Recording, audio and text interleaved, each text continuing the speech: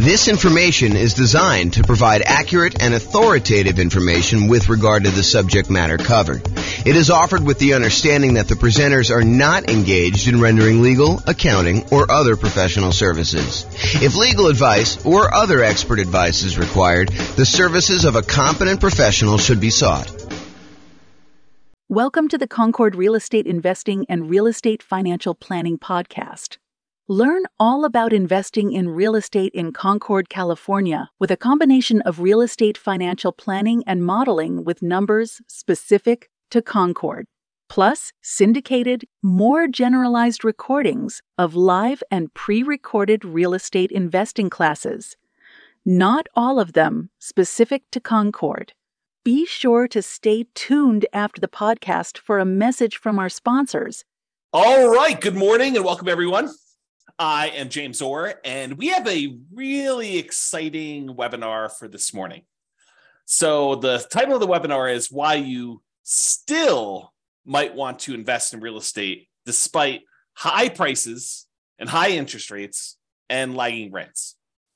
So I've been thinking about this a lot. One of the things we're seeing right now is that over the last few years, especially, real estate prices have gone up very rapidly. But then in order to curb inflation, the Federal Reserve has decided to significantly raise interest rates. And so interest rates are way up on prices that were already very high. And rents are up, but they're lagging behind where the prices and the rents are. So we've got this sort of triad of forces all going against us being able to buy new leveraged properties that would have cash flow.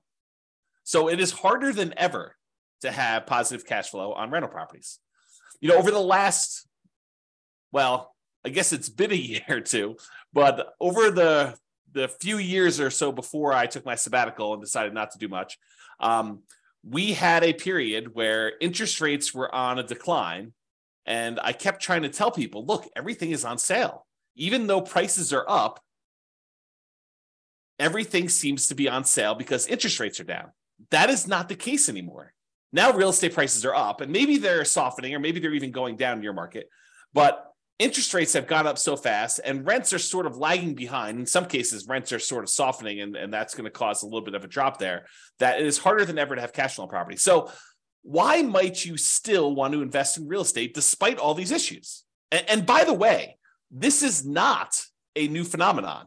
You know, we've heard this song before, this idea that, you know, prices are too high, interest rates are too high, rents are too low, and it's hard to get positive cash flow.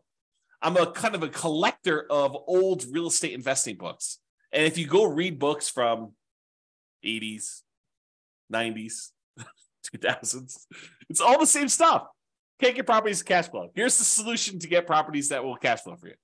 And so I want to talk today about how to kind of overcome some of these strategies and why you might want to still consider investing in real estate. And I've got some interesting new things. And I'm going to try to keep it relatively short because I probably could talk about this stuff all day. In fact, there's a couple of points in here where I mentioned, you know, I probably should do like a full class just on this one little topic. So we'll kind of get there. So cash flow as a goal. So many real estate investors are focused on cash flow because of how you think about what it means to be financially independent. If you think about the three inputs that determine whether or not you're financially independent or not, it's these three things. Number one, passive income from things like Social Security, pensions, if you happen to be lucky enough to have a pension, or if you buy an insurance product called an annuity, which is basically you pay a lump sum. Sometimes you pay it monthly over a period of time before you actually receive it. But in most cases, you pay a lump sum. And then in exchange for that lump sum, the insurance company will pay you out a certain dollar amount, usually per month, until you die. There's some exceptions and variations on that theme, but the idea is you give them $100,000 and they give you, I don't know, whatever it is, 3% per year. So it's sort of like you're betting that you're going to outlive what you could have done yourself if you'd taken that same money, invested somewhere else by having the insurance company invest that. And so you give them $100K, and if you die early, then that's how they're able to pay out. Some people longer and some people shorter. So anyway, number one, passive income from Social Security, pensions, or annuities. Didn't mean to go off on a tangent on annuities. This was not intended to be an annuities class.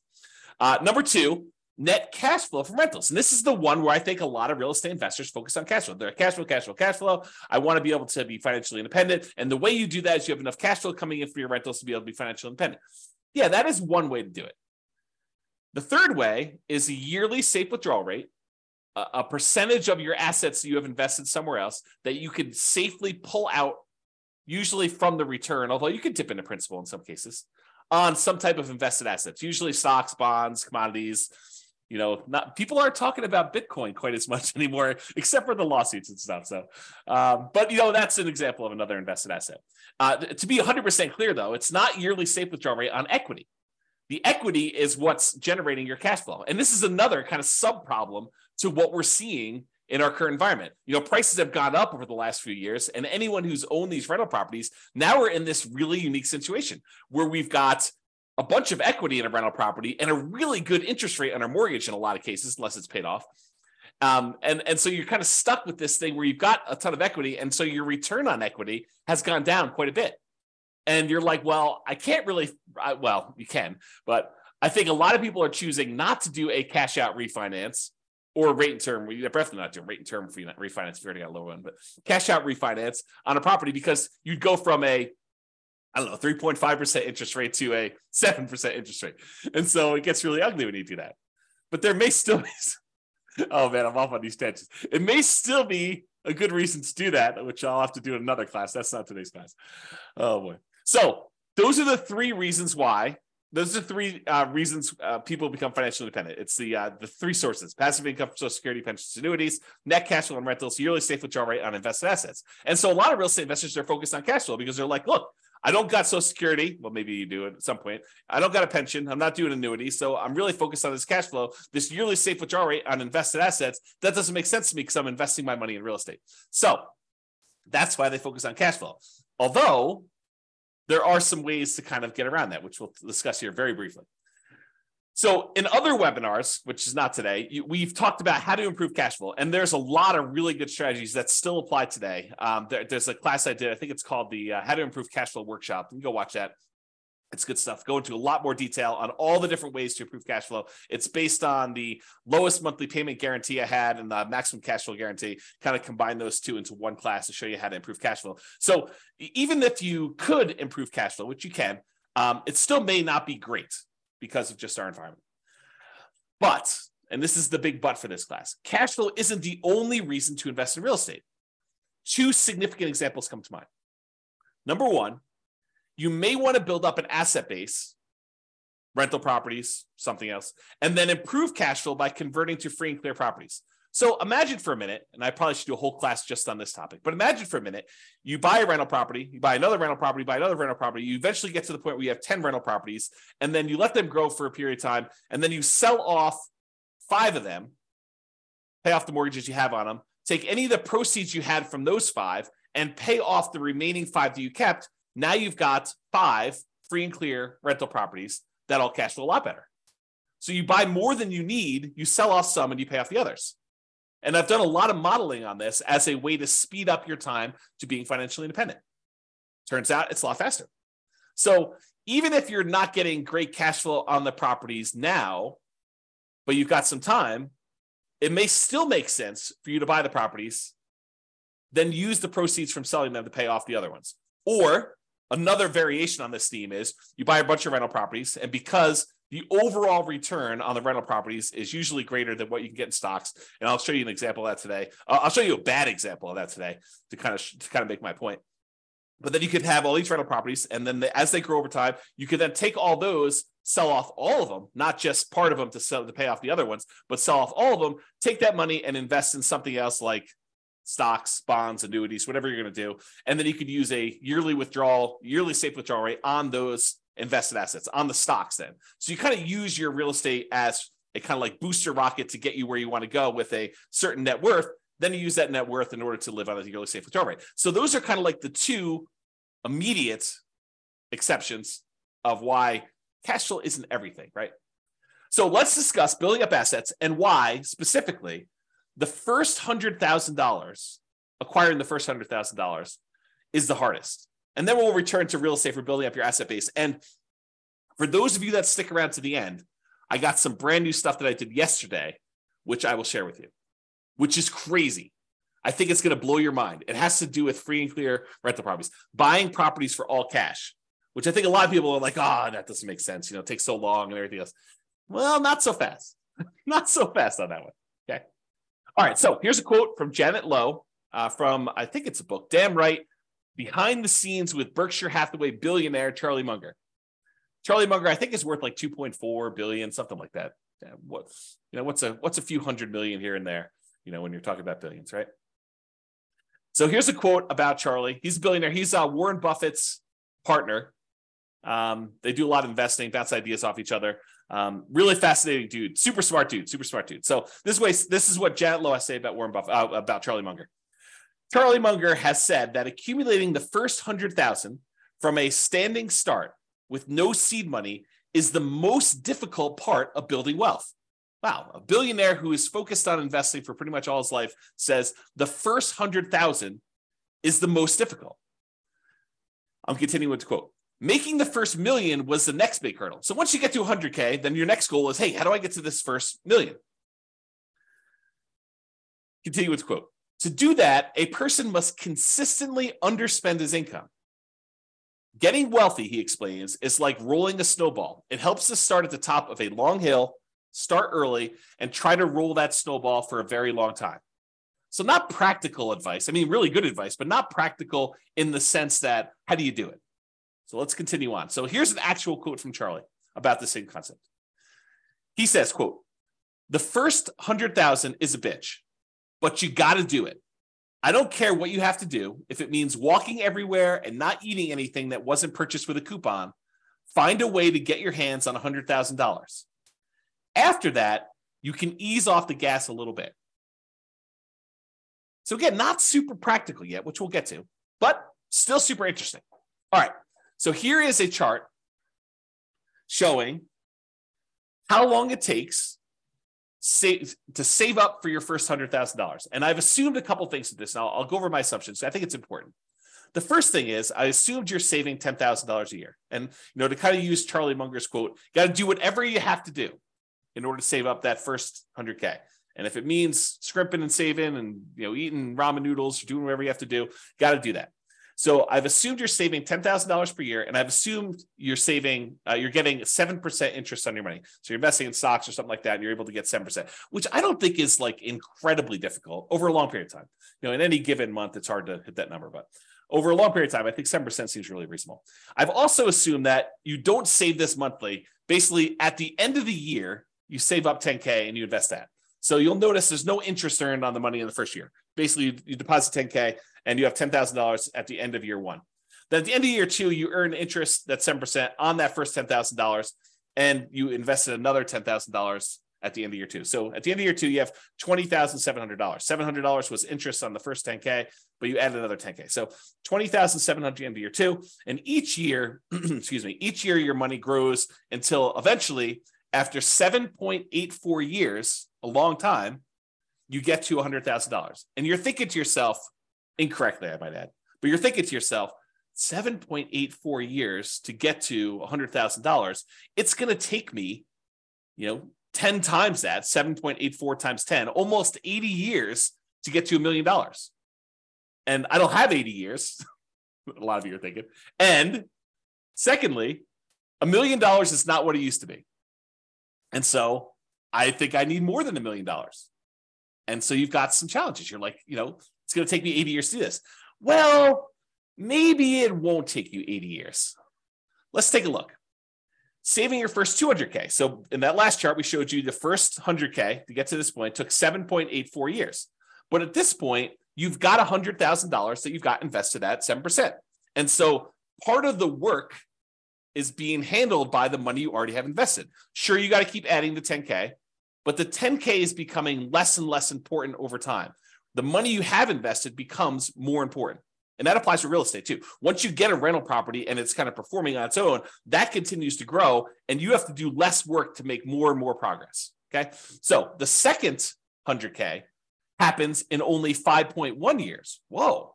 I went from 7.84 years, almost 8 years, to about 5 years.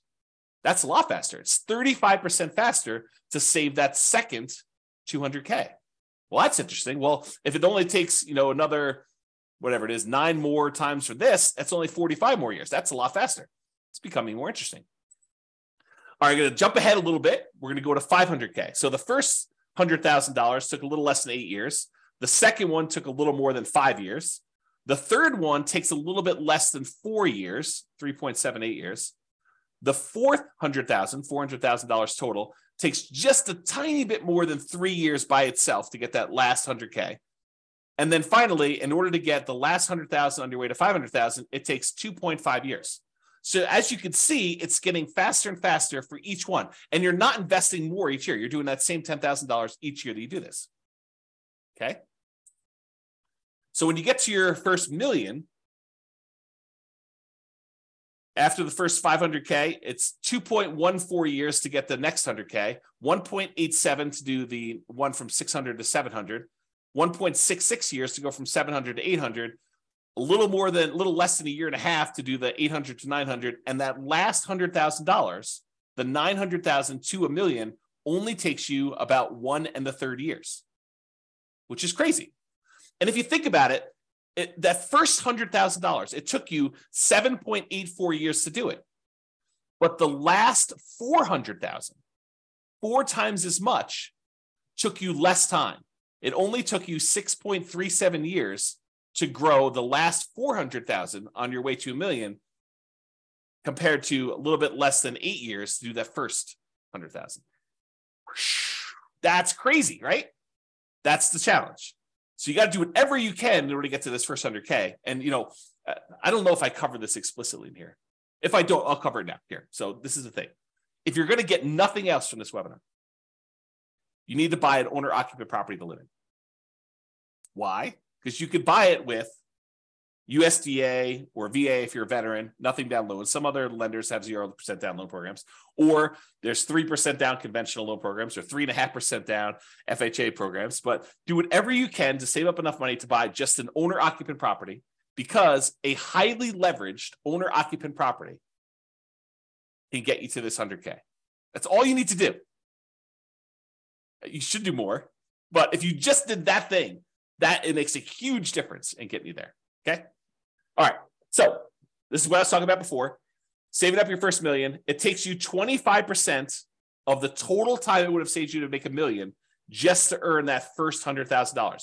Almost 25.5% of your total time to get to $1 million is the first 100,000. It takes you about 74.5% of the time, or about 3/4 of the time, to earn the next 900,000. If you think about it this way, it takes you 25.5% of time to first earn that first 100,000, 16.6% of time to earn the second 100,000, and then a little bit more than half the time, 57.9, in order to earn 800,000. So it gets crazy to think about how much effort goes into that first bunch, and then how much effort goes into this next one. And the same applies if you're like, okay, I'm already at 100,000, James. You're kind of talking below my level. This same thing applies to millions. So it takes you 25.5% of the time to earn the first $1 million, although it's actually probably a little bit different than that. Still the same idea, though. And then it takes you about 75% of the time to earn the next 10 million. Okay? All right. So this just breaks down the total amount of time. In this particular example, it took you 30.73 years if you put $10,000 away and you're only earning 7% per year in order to get a full $1 million. And it breaks down how much as a percentage of time it took to do each one. By the time you get to that last million, it's only 4.4% of your time to earn that last $100,000. Super interesting. Okay, so here's the difference. Remember before we talked about if you're saving $10,000 per year? That's these numbers. And this goes from $100,000 increments all the way up to $1 million. And so if you're saving $10,000 a year, it took you 30.7 years at 7% interest rate in order to generate that $1 million. However, if you save $15,000 a year, it takes you 25.6 years. If you're only able to save $5,000 a year, it'll take you 40 years. If you're only able to save $200 a month, it'll take you 50.4 years. If you're only able to save $100 per month, it'll take you 60.3 years. So it shows you how over time this does this. Okay, so you can kind of look at that chart if you want to. Take a screenshot if you want to. Okay. Now, the interest rate you earn on your way to this $1 million, earning $100,000, that kind of thing, the interest rate you earn matters. So if you're only earning 1% on your money, not 7%, it takes you a lot longer to build up to that $1 million, which is right here. Okay. If you earn 10%, it's shorter, but it's not significantly different. So that first 100K, it took you 7.84 years at 7%. If you earn 10%, it's only 7.27. And the reason why is most of the effort is from you putting in that money. It's not the money. Later on, the interest rate matters more because you have more money invested. And so the interest rate impacts a larger portion of the amount that's getting you there. Okay, so you look at that. And you'll notice here that I only go to 12%. But leverage real estate's probably not 7% per year. And it's probably higher than that 12%. Now, it could be less, depending on which property you pick. It's not like this is automatic and a give me. But it's usually higher than 7% when you account for all the different areas of return when you buy real estate, not just cash flow. We're not talking about 7% cash on cash return. We're not talking about getting 7% cash flow on the amount you had invested. We're talking about the overall return you get from the tendency for properties to increase over time from inflation, which we often call appreciation. Properties going up in value over a very long period of time, like any given month, like this next year, property values can decline. In the next 5 years, property values can decline. But over a very long period of time, typically what happens to property values is they go up with inflation. It costs more to build the properties. It costs more in labor to build the properties. And so what tends to happen is property values overall as a whole tend to go up with inflation over time. Okay. Sometimes a little faster, sometimes a little slower. Sometimes they have significant uptrends over like the last few years. Sometimes they have significant downtrends like we did in 2008, 2009, that kind of period. Okay. But overall, long period of time, properties tend to appreciate over time. So that's one area. Cash flow, which we talked about, which, right now might actually even be negative. Depending on what market you're in, you might actually see negative cash flow. If you put down 5%, put down 20% in the property, the more you put down, the more likely you are to have positive cash flow on a property. If you bought a property free and clear without a mortgage at all, you're very likely to have positive cash flow on that rental property. If you put down more, if you put down less, you're more and more likely to have negative cash flow. Plus the return you get from paying down the loan on the property.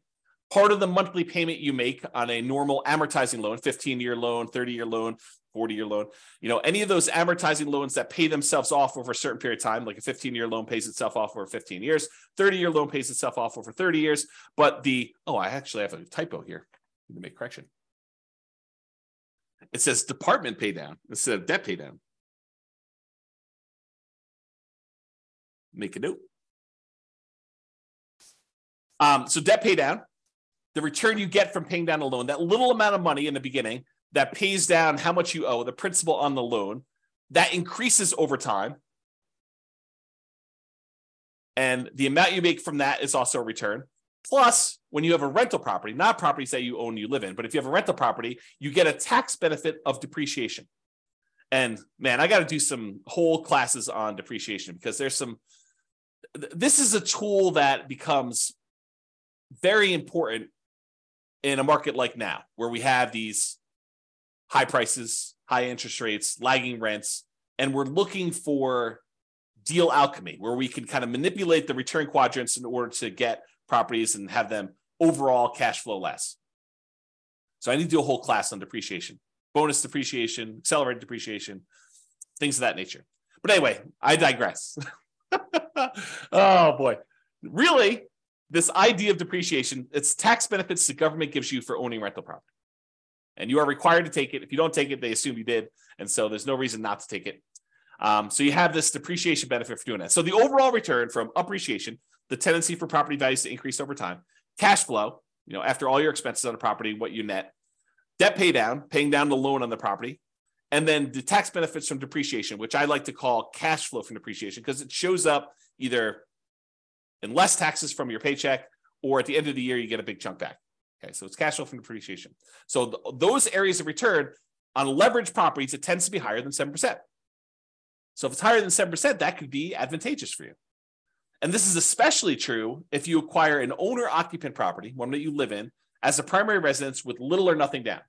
So you go buy a property with a USDA or VA loan, you get nothing down on that, or you put a 3% down on a conventional loan, or 3.5% down on an FHA loan, or 5% down on a conventional loan, and you're able to buy a property that is highly leveraged. The returns from appreciation, debt pay down, depreciation, if you convert it to a rental after a period of time, those are all usually really, really good. The cash flow may be ugly because you got very little into the deal.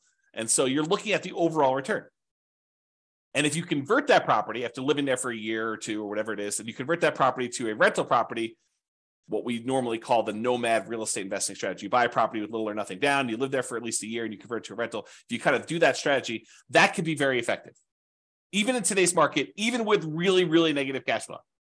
Because you got to look at, what's my alternative?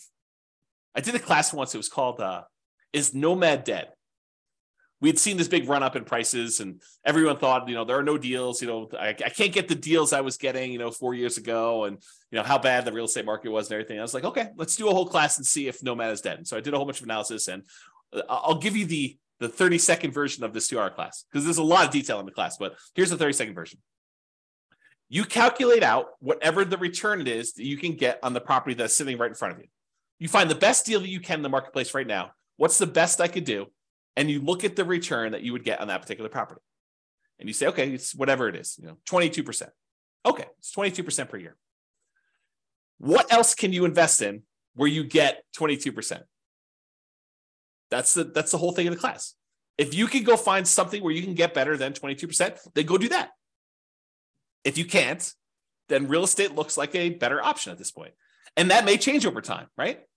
3 years from now, maybe I think I'm just investing in whatever, the new version of whatever the flavor of the week is, the new Dogecoin or Bitcoin or whatever the new thing is that people are looking at, NFTs. I saw this article.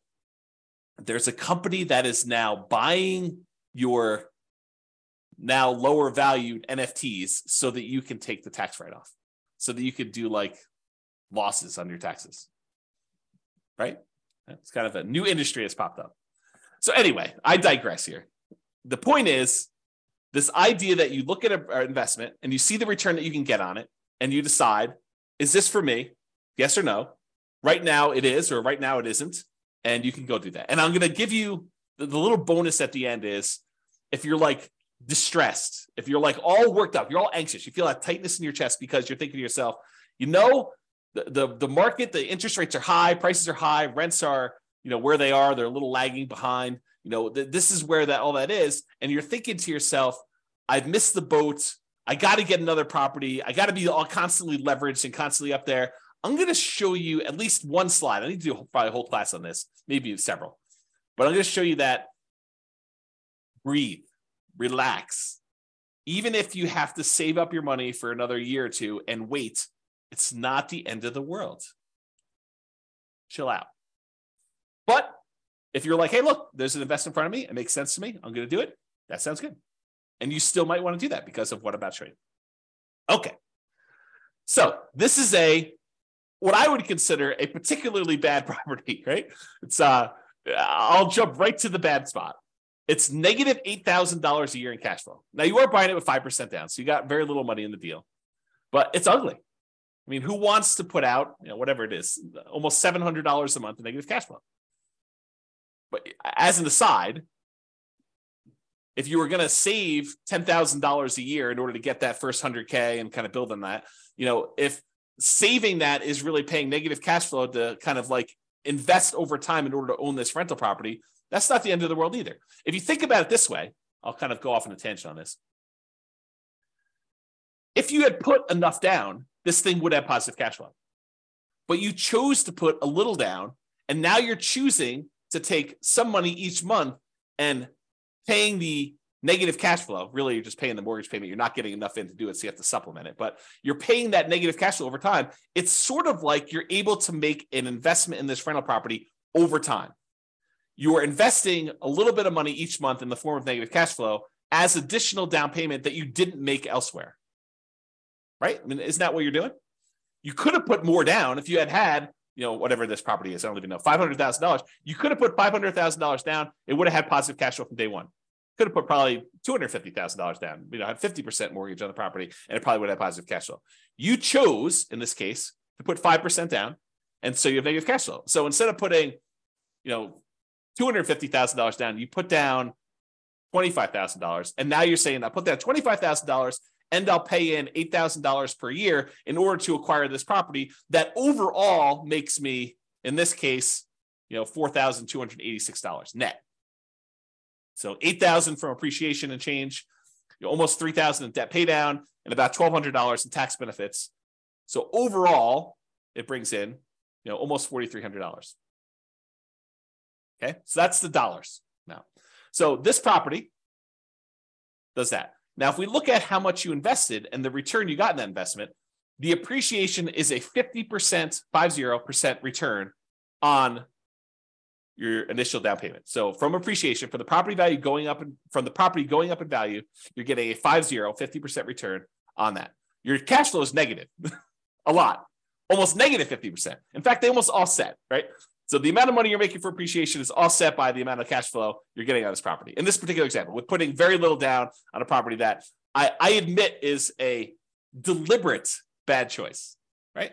And if you're in a market where this is what you can get, this is what you can get, right? And this is what you got to decide on. The debt pay down portion of the return is 17.7%. And what's interesting about the top half of this quadrant, the appreciation of the cash flow, is those are speculative, right? We really don't know if next year the property is going to go up in value or if it's going to go down. We don't know if rents are going to improve, stay the same, or go down. So the top half is sort of a little speculative. We don't really know what's going to happen. We're speculating that the market is going to continue to do well.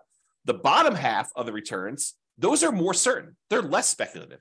The debt pay down portion is contractually guaranteed by you and the lender. When you get a loan, you sign an agreement with the lender that says, okay, you're going to make these regular payments for the next 30 years. And if you do that, this loan is going to be paid down by that amount. It's contractual. It's not speculative. It doesn't matter how the market does. Market could do good, market could do bad. It doesn't matter. You're getting that return. So debt pay down 17.7, and the tax benefits, unless they change tax law, which it's possible that they will, very unlikely, but possible, you're going to get 7.73%. So overall, the return you're getting when you add up that really negative cash flow portion, plus appreciation, plus debt pay down, plus tax benefits, you're getting 26.31%. On what I admit is a horrible deal. I don't want to say horrible because someone might actually buy this, right? I think this is the challenge. It is a deal I picked because it was ugly. The cash flow on it was not fun. So the question then becomes, can you go somewhere else and get better than a 26.31% return? And if you can, great. Then maybe this is why it says, I don't know what the title is, why you might still want to invest in real estate. Well, you might want to still invest in real estate because you're getting a 26.31% return, even with ugly cash flow. If you can go somewhere else and get a better return with similar risk characteristics, because you got to kind of take that into account, right? You can't go do, I'm going to go play roulette. I can get a 100% return on my money if I win at roulette. Yeah, maybe. Different risk characteristics, right? Okay. So anyway, if you can do better than 26.31, maybe you do something else. If this is the best you see, the best you've got available, then maybe you might want to still invest in real estate. Okay. So that's sort of the crux. Now, this was that years to save your next 100K. At 7%, it took 7.84 years to get that first 100K. At 25%, which this is 26.31. So at 25%, it's 5.61. So it's a lot faster. I didn't sum it up. I probably should sum it up in the future. But it just goes to show, like, by the time you get to that last 100K to get to $1 million, it's only 0.41 years at that rate versus this, I don't know, 1.24. And honestly, This is the problem we're seeing with other people right now in our marketplace. They've been building up their equity, right? The property values have been going up. They've been paying down their loan. They got really nice low interest rates, which the loan pays down a little faster when you do that. Your return on your debt pay down return is a little higher early on. So you're actually building up equity really fast. And so your return on the amount you have invested in the deal actually goes down. So the overall return we see as we own rental properties longer and longer and longer actually goes down till eventually when you pay off the property and you get rid of your depreciation benefit, eventually it approaches cap rate plus your unleveraged appreciation rate. If your property's going up 3% a year, which is what I use for the appreciation rate assumption, by the way. Some people are like, James, you get 50% return from appreciation. James says that he's getting 50% appreciation. No, I didn't say I'm getting 50% appreciation. I'm getting 3% appreciation, which seems very reasonable over a long period of time, especially considering the last few years. But 3% over a long period of time, it turns out the return from getting 3% appreciation is 50% when you only put 5% down and you have 1% in closing costs. Okay. I got distracted. I don't know where it was, but the idea here is you've got this good return that you're seeing, and it gets you there a lot faster. Man, to be spacey. Okay, here we go. All right, so grow your assets net worth. So even with negative cash flow, significant negative cash flow, really ugly cash flow, and even modest depreciation, that 3% per year, and the debt pay down from, in this case, putting 5% down the loan, debt pay down is pretty good. And the tax benefits of owning a rental property, that depreciation benefit, you might be able to get a significantly higher return than you could in something else. Whatever it is you decide you're looking at, stocks, bonds, crypto, NFTs, whatever you're doing. So you could use this return to grow your net worth, buy rental properties over time, get this higher return, 25%. Then one of two options. This is just kind of like two things to think about. Number one, and we talked about these earlier, sell some of the rentals to pay off the remaining ones with the net proceeds. The idea is you buy 10 rentals or whatever number makes sense for you. Then over a period of time, when you get closer to the point where you need to convert that money in order to be much more cash flow heavy, to be able to support yourself and be financially independent, you sell off 1, 2, 3, 4, 5, 6, whatever number it is to pay off the other ones that you still have. And then you have really, really good cash flow, free and clear properties on those. You kind of go from afterburners with leverage to completely unleveraged, owning those rental properties to do that. So, and by the way, I'm talking about net. When I do my analysis, I'm talking about net proceeds. Don't think to yourself, oh, the property's worth 500, I owe 350, so I have $150,000 in equity. No, that is not how that math works. If you go sell a property for 500 and you owe 350, you're not walking away with $150,000. It's net after real estate commissions. If you're going to sell it with a real estate agent, if you're going to sell by owning, maybe they'll save some of that in exchange for doing your own work. Your share of closing costs, not all closing costs are yours. Some of them are the buyers. And it's negotiable who pays a lot of those. Your capital gains taxes. So whatever the value of the property went up from where you bought it, you have capital gains taxes on those. And the government gives you this great benefit of depreciation, but there's this thing called depreciation recapture, which means the money that you got from depreciation, now the government says when you go and sell a property, you need to pay back a certain amount of that in a tax called depreciation recapture tax. So a combination of all those expenses need to be taken out. So what you thought was $150,000 in equity might be, depending on what happened and everything else, $75,000 or $100,000 or whatever it is. So it could be a significant bite out of that. So I'm talking about taking all the properties you have, selling off some of them, paying all those fees I just talked about, or eliminating them or deferring them. You could defer some of them with 1031 exchanges and stuff, although you wouldn't be able to pay off the properties with a 1031 exchange. I digress. We'll talk about that another day. But you could take all that proceeds, pay off the other properties, and then have some free clear properties to do that. Okay. So you use these higher returns you're getting on this leveraged rental properties, and then you use that in order to pay off some of the other ones. Or option number two, you take all the rental properties you acquired, they were kind of rocket boostering their way up. They've now grown in value. And instead of taking some of them, selling them and paying off the other ones, you sell off all of them and then decide to simplify your life, because owning rental properties is a little bit more complicated. Even if you have a property manager doing it, you need to manage the property manager. So now you take all the proceeds though, and you say, I'm done with all these rentals. They served me well while I had them. They did their job. Now I'm going to go invest in annuities or bonds or stocks or crypto or NFTs or whatever you're going to do, right? So you have this idea to do that, okay? So you sell off those, and then you take that and you put it into whatever it is that you're investing in, and you use a safe withdrawal rate on that money to do that. Or you go buy annuities and you use the annuity kind of return to do that. Okay. So that is one way to think about the return you're getting on there. So the question is, should you invest in real estate or stocks?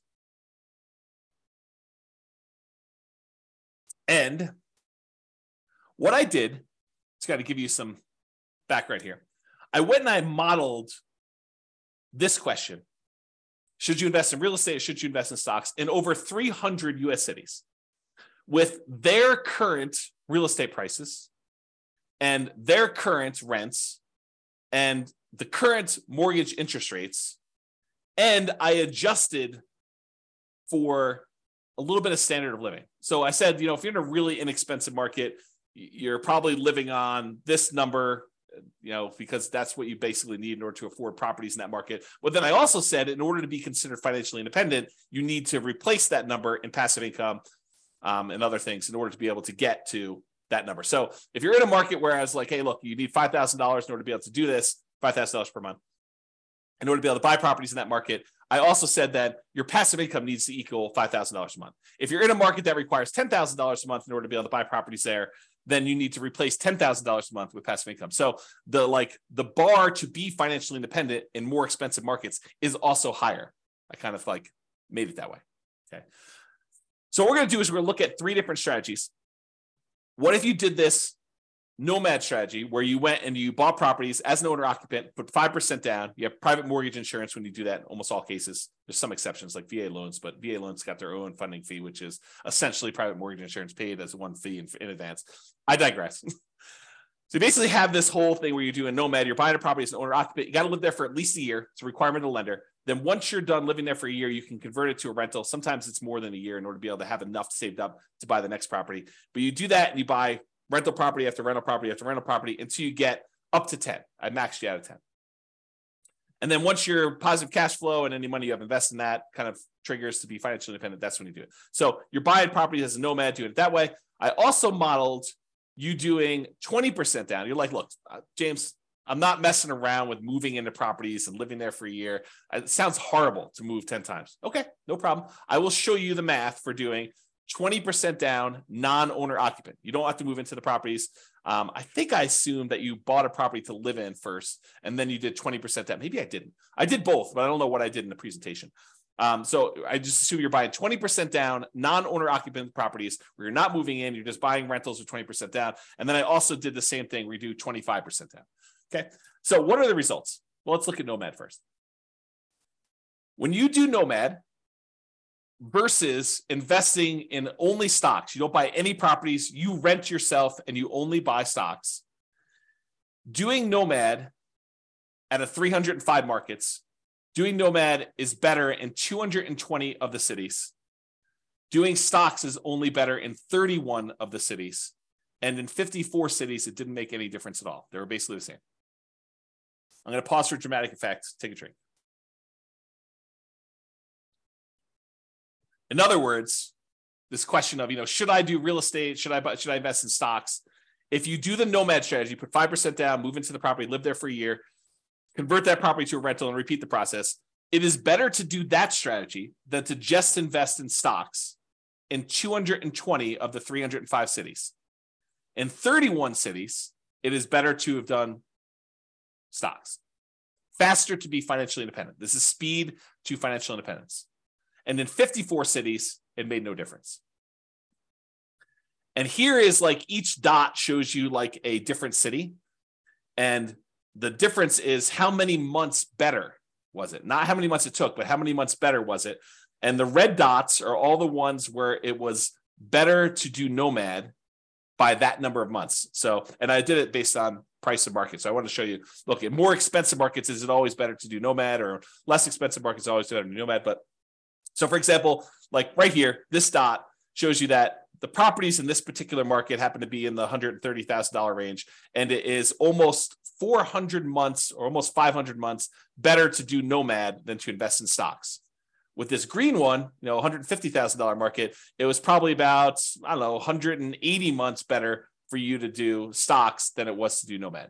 So a lot fewer green dots, where it's better to do stocks, a lot more red dots. And I want to point out that sometimes it's significantly better, not just like a year better, but sometimes significantly better in terms of months in order to do Nomad than to do stocks.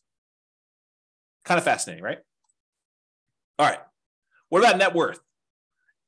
You have a higher net worth after 40 years in 275 cities doing Nomad than doing stocks. You have a higher net worth doing stocks in only 30 cities. And there was 0 where you had no difference at all. Okay. So, there's basically 30 cities where it would have been better for you to do stocks in terms of net worth, not time to financial independence. Financial independence was one before. And so this shows you the difference in net worth. In this case, the green one's Nomad. So the ones, the higher you are away from 0, the bigger the difference in net worth is difference in net worth. And the red ones show you the ones where are stocks. And those are relatively small better. So it's like, yeah, they're better at 40 years, but not that much better. Like there's sometimes when Nomad is a lot better. And so you got to look at this. Okay. Is this helpful for anybody? You guys want to let me know? That'd be great. Because I like this stuff and I'd like to do more classes on this content if you guys are interested. So let me know in the chat box, if you could, for those that are not sleeping. Okay. Yeah, see, people love it. That's awesome. Thank you. Appreciate that. All right, 20% down. So we did Nomad before. Now we're going to compare 20% down to investing in stocks. So if you're going to do 20% down, and this time you're not moving into properties, you're just buying non-owner occupant rental properties. You're like, forget this, dealio where you're moving into properties, James, you're crazy. And no one's going to move into properties. A lot of people do, but I digress. The saying of the day is I digress, because it seems like I'm all over the place today. Okay, in that case, doing 20% down will get you to financial independence faster in 220 cities. It'll get you faster doing just stocks and not doing 20% down rentals in 28 cities. And in 57 cities, it doesn't matter. Okay. And here's how much better getting to financial independence. This is number of months better. All the red dots are, it's better to do 20% down, and it's by this number of months, the distance away from this 0 line. So the distance there. And this is the price point of the houses in that market. So on a 300,000-ish type property, it's like almost 580 months better for you to do whatever this is, 20% down than to do stocks. And here's some green ones to show you the ones where it's better to do stocks than it is to do 20% down rentals. So the overwhelming majority of the time it does this. And and this sort of reminds me, you hear people speak with authority, different real estate forums, online, at real estate investor clubs, wherever you talk to real estate investors. You hear them speak with authority. You always need to do this. It's always better to do rental properties. It's always better to do stocks. It's always better to do whatever. It's much more nuanced than you think, right? I'm showing you that. I'm showing you the data. And could my assumptions be wrong? Absolutely. No doubt. I am not infallible. I do my best to try to make sure my data is accurate. And you can drill down and look at any city, right? Like I've had, in order to be able to show you this chart, I had to do the analysis for 305 cities. Now, this is just me aggregating all the individual analysis and showing you what's going on. So this just goes to show you that you need to do your homework. And if you're in one of these cities, then maybe real estate isn't as good as investing in stocks, right? If you're in any of these cities, though, it turns out it's better. And maybe the assumptions, is it possible? This is like where I just throw everybody under the bus. Is it possible we all buy a whole bunch of real estate and 10 years from now, we have something worse than we saw in 2008 and the real estate market goes to 0? Possible? Maybe. I don't know, right? But who can predict the future? Is it possible that stock market returns from here on out are 0? Maybe. Is it possible stock market returns from here on out are 30% a year? In which case it probably crushes real estate. Is that possible? Sure. I mean, we don't know. We don't know the future. No one can predict that. But I'm showing you based on some very reasonable assumptions. So I show you all my assumptions. You can go look at it, go dig into the city and look. Anyway, I digress. That is the saying of the day. So a lot faster for doing 20% down in a lot of cities, a little slower in others. Higher net worth. You have a higher net worth putting 20% down in 275 cities. You have a higher net worth investing only in stocks in 30 cities, higher than investing 20%. Okay, so 275 to 30. And then here's the net worth difference. Again, there's a lot sometimes with a very significant big difference, a lot of them with little difference, but sometimes it's a really significant difference if you invest in 20% down rentals versus doing that. And one other thing I'll add, when we talked about Nomad, you had to do it in your local marketplace, right? Because you're moving into the properties, you're owner occupying. So if you happen to be in, I don't know, pick any really expensive California city, you have to do it in that marketplace because you're moving in. When you do this 20% down plan, and you happen to be in a market where buying properties even with 20% down has really ugly cash flow, you can choose to pick another market. You can go pick a market that has historically better cash flow because you're not living in the properties. So you could be living in Los Angeles and decide I'm going to invest in Atlanta, right? As just an example. And I didn't model that, right? I modeled it forcing you to invest in your local market with those properties. So you maybe even these red ones, you could say, I happen to live in Los Angeles. Real estate historically has not cash flowed very well here. Maybe the overall return's better, but it has a cash flow here. Why don't I go pick a market that is better historically? And who knows what will happen in the future. So you could do that. So there's even more to this. There's even more nuance flavor to this. Okay. All right, 25% down. We've I built up. You know what I'm talking about now. 25% now versus stocks. 25% down is better in 228 cities. Investing in stocks would have been better in 26 cities, and in 51 cities, it didn't matter. And this is time to financial independence. So it would have been faster to be financially independent if you put 25% down, bought non-owner occupant rentals in 228 cities. It would have been faster for you to be financially independent if you invested in stocks in 26 cities, and 51, it didn't matter. And then here's that distance, basically how much longer the difference between one and the other. And all the red ones are the 25% down. The green ones are you investing in stocks. And you can kind of look at this. And then higher net worth. You have a higher net worth investing in 25% down rentals in 277 cities. If you only invest in stocks, it was better in 28 cities and 0 with no difference. And then here's the difference in net worth. So sometimes it's really significant difference in net worth. Sometimes it's much, much lower. Okay. Last few slides. This is sort of the bonus content.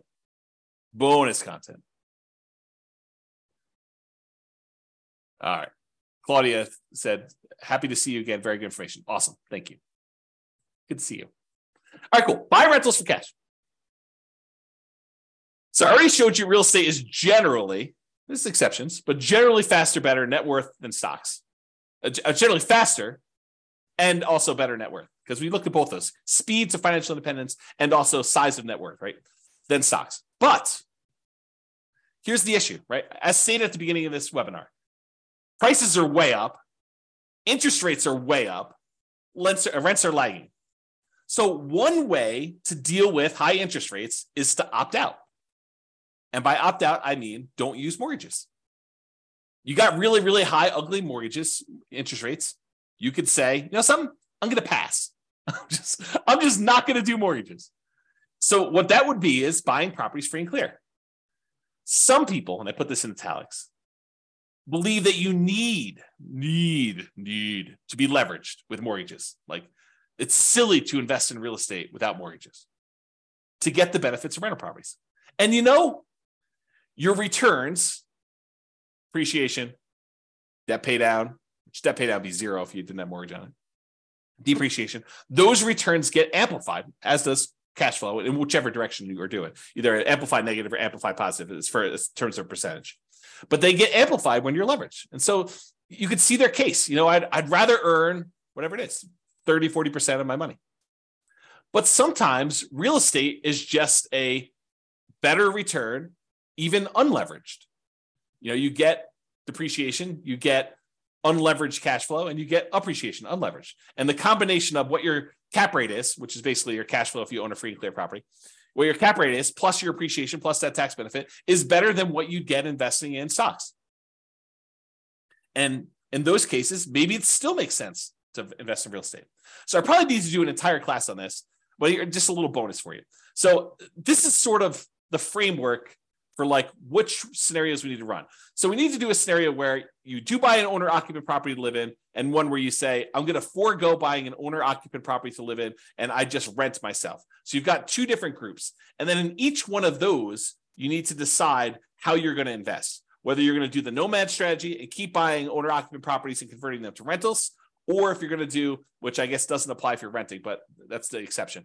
You're going to do nomad, you're going to do that. Or if you're going to buy an owner-occupant property or not buy an owner-occupant property and buy 20% down rentals for the rest of the time, or 25% down rentals for the rest of the time, or pay all cash and not get any mortgages at all and just buy investment properties without mortgages at all, okay? So those are sort of like the options, right? You either buy an owner-occupant or you rent. And then whether you're going to do nomad or 20% down to acquire the rentals or 25% down, or you're going to pay all cash. So that's sort of the framework. I'm not covering all of these in this class, okay? I did I think a couple slides. Oops. Okay. So what I'm going to talk about now is I'm just going to do this is much less detail than I did in the previous ones. And I probably need to do like full classes on this. So here it is though. Nomad versus owner-occupant, so buy an owner-occupant property, then do 9 all-cash rentals. So we're either going to buy an owner-occupant property, live there for a year, convert it to a rental, repeat that process until we get up to 10 rentals, or completely alternative, we're going to say we're going to buy an owner-occupant property 5% down, then we're going to save up our money until we have enough to buy a property free and clear without a mortgage at all. And once we get that property, then we're going to save up and buy another property, but the property we bought has really good cash flow because we don't have a mortgage on it, okay? So in the baseline nomad model, where we just did nomad, 70 of them in 70 of the cities never quite achieved financial independence. They may have been really close. They may have been at like 90% of the way there to do it, but they never achieved financial independence in 60 years. So I set the timer. I said, look, we're going to model this for 60 years in the future. So it's possible 61 years they actually achieve financial independence. I didn't go out past 60, so I don't know. But at the point where that happened, 70 of these cities did not quite achieve financial independence. They may have been really close. They may have been really far away. We have to go look at that individually to see that. But in that case, 70 of them did it. However, if you did that, you buy an owner-occupant property, then you go and save up and buy 9 free and clear properties without mortgages at all. Only 39 of those never achieved financial independence. So it was more effective for you to do this, buy an owner-occupant property, then save up your money and buy a free and clear rental property in 39. It was more effective to do that. Difference between 70 never achieving financial independence versus 39. So more of them achieve financial independence by doing that strategy, which I think blows people's minds. They're like, this is crazy. You're saying that more often you see people be financially independent by doing this free and clear model versus doing highly leveraged real estate? Yep, in that particular case, that's true. Okay, there were 39 where both never achieved financial independence, regardless which scenario they did. So basically the 39 where you never achieve financial independence with this all cash thing, I'm pretty sure those are the same 39 because they probably didn't achieve financial independence when you did nomad either. Okay, moving on. When you own or occupy, then you do 9 all cash rentals. On average, it achieves financial independence almost 2 years faster. What? Say that again, James. What'd you say? I just said that if you do the model where you buy an owner-occupant property and then you save up and you buy free and clear rentals, that on average, when the average of all 305 cities, on average, it's 2 years faster, 24 months faster for you to do that to be financially independent than to do the nomad baseline. 2 years faster to actually do free and clear? Yeah. Now, there are some where free and clear is where the nomad's faster. And there's some where the free and clear is faster. But on average, it's 2 years faster. Craziness. On median's the middlemost number, it's 35 months faster, almost 3 years faster. That's the middlemost number. Now, there is a lot more to this story. There's no way I could do this justice in just this one class. I'll do more classes on this in the future, provided you tell me you want them. If you say, James, this sucks. I don't want to do any more of these. But if you tell me, look, this is super interesting, I do want more of this, then let me know, and I will plan on doing more classes. I could do a deep dive just into this one scenario, talk about the assumptions, talk about kind of outliers, how this works. We can look at different cities. Okay. So yeah, Nick's like, yeah, please. That's awesome. All right. So here's the chart for this one. So achieving financial independence, it's faster to do the owner-occupy than do 9 all-cash rentals in 177 cities. In 86 cities, it's still faster to do nomad. In 42 cities, it doesn't matter. Interesting. All right. Same idea, except now I'm looking at 20% down or 25% down versus doing one owner occupant, all cash for 9 rentals. So in this one, I put 20% down, doing that non-owner occupant thing versus doing the owner occupant, then buying all cash. So make sure you guys are clear on what I'm saying here. In one model, we are just buying 20% down rental properties. And we did one owner occupant nomad to start with. So we bought a property owner occupant. Then from then on, we put 20% down and bought rental properties. In this other one, we bought an owner occupant property and then we saved up money and we bought properties all cash, free and clear. In 169 cities, it was better to do the all cash model. Versus in 93 cities, it was better to save 20% down to buy the rentals. And in 43 cities, it didn't matter. And this is in time to be financially independent. For the 25% down, with 25% down in 164 cities, it was better to do free and clear, to pay all cash for properties. It was better to do 25% down in 96 cities, and it made no difference at all in 45 cities. Craziness. All right. Look at that, just on time. Any final questions? Was that helpful for you guys? Did it sort of answer your question as, why might I still want to invest in real estate despite high prices, high interest rates, lagging rents? That was the intent. Kind of give you an expanded view of some more subtlety and nuance to this whole real estate investing question. Cash flow is not everything, and it's not the only approach. Leverage property cash flow. Is that helpful? Any final questions before I let you guys go? No questions? Oh, wait, one question. Awesome. You're very, very welcome. Yes, excellent content. You're very welcome, Nick. All right, guys, that's all I got for you. Have a great day. I am doing a class tomorrow, so if you want to log in for that, it's on cap rates. So anyway, I will talk to you all soon. Bye-bye for now. With home prices up, mortgage interest rates up and rents up, but not quite enough to counteract the higher prices and interest rates. Cash flow on rental properties in Concord is harder than ever. Book a call with the Real Estate Financial Planner to apply our proprietary 88 strategies to improve cash flow on your rentals. See the show notes for a link to schedule your call and improve your cash flow today. If you're a real estate agent, lender, or professional in Concord that wants to help our real estate investor listeners, consider reaching out to learn about collaboration opportunities with this podcast. We'd love to add more value to our listeners by having you assist our investors buy, sell, and finance their real estate investments. See the show notes to schedule a call to discuss collaboration opportunities.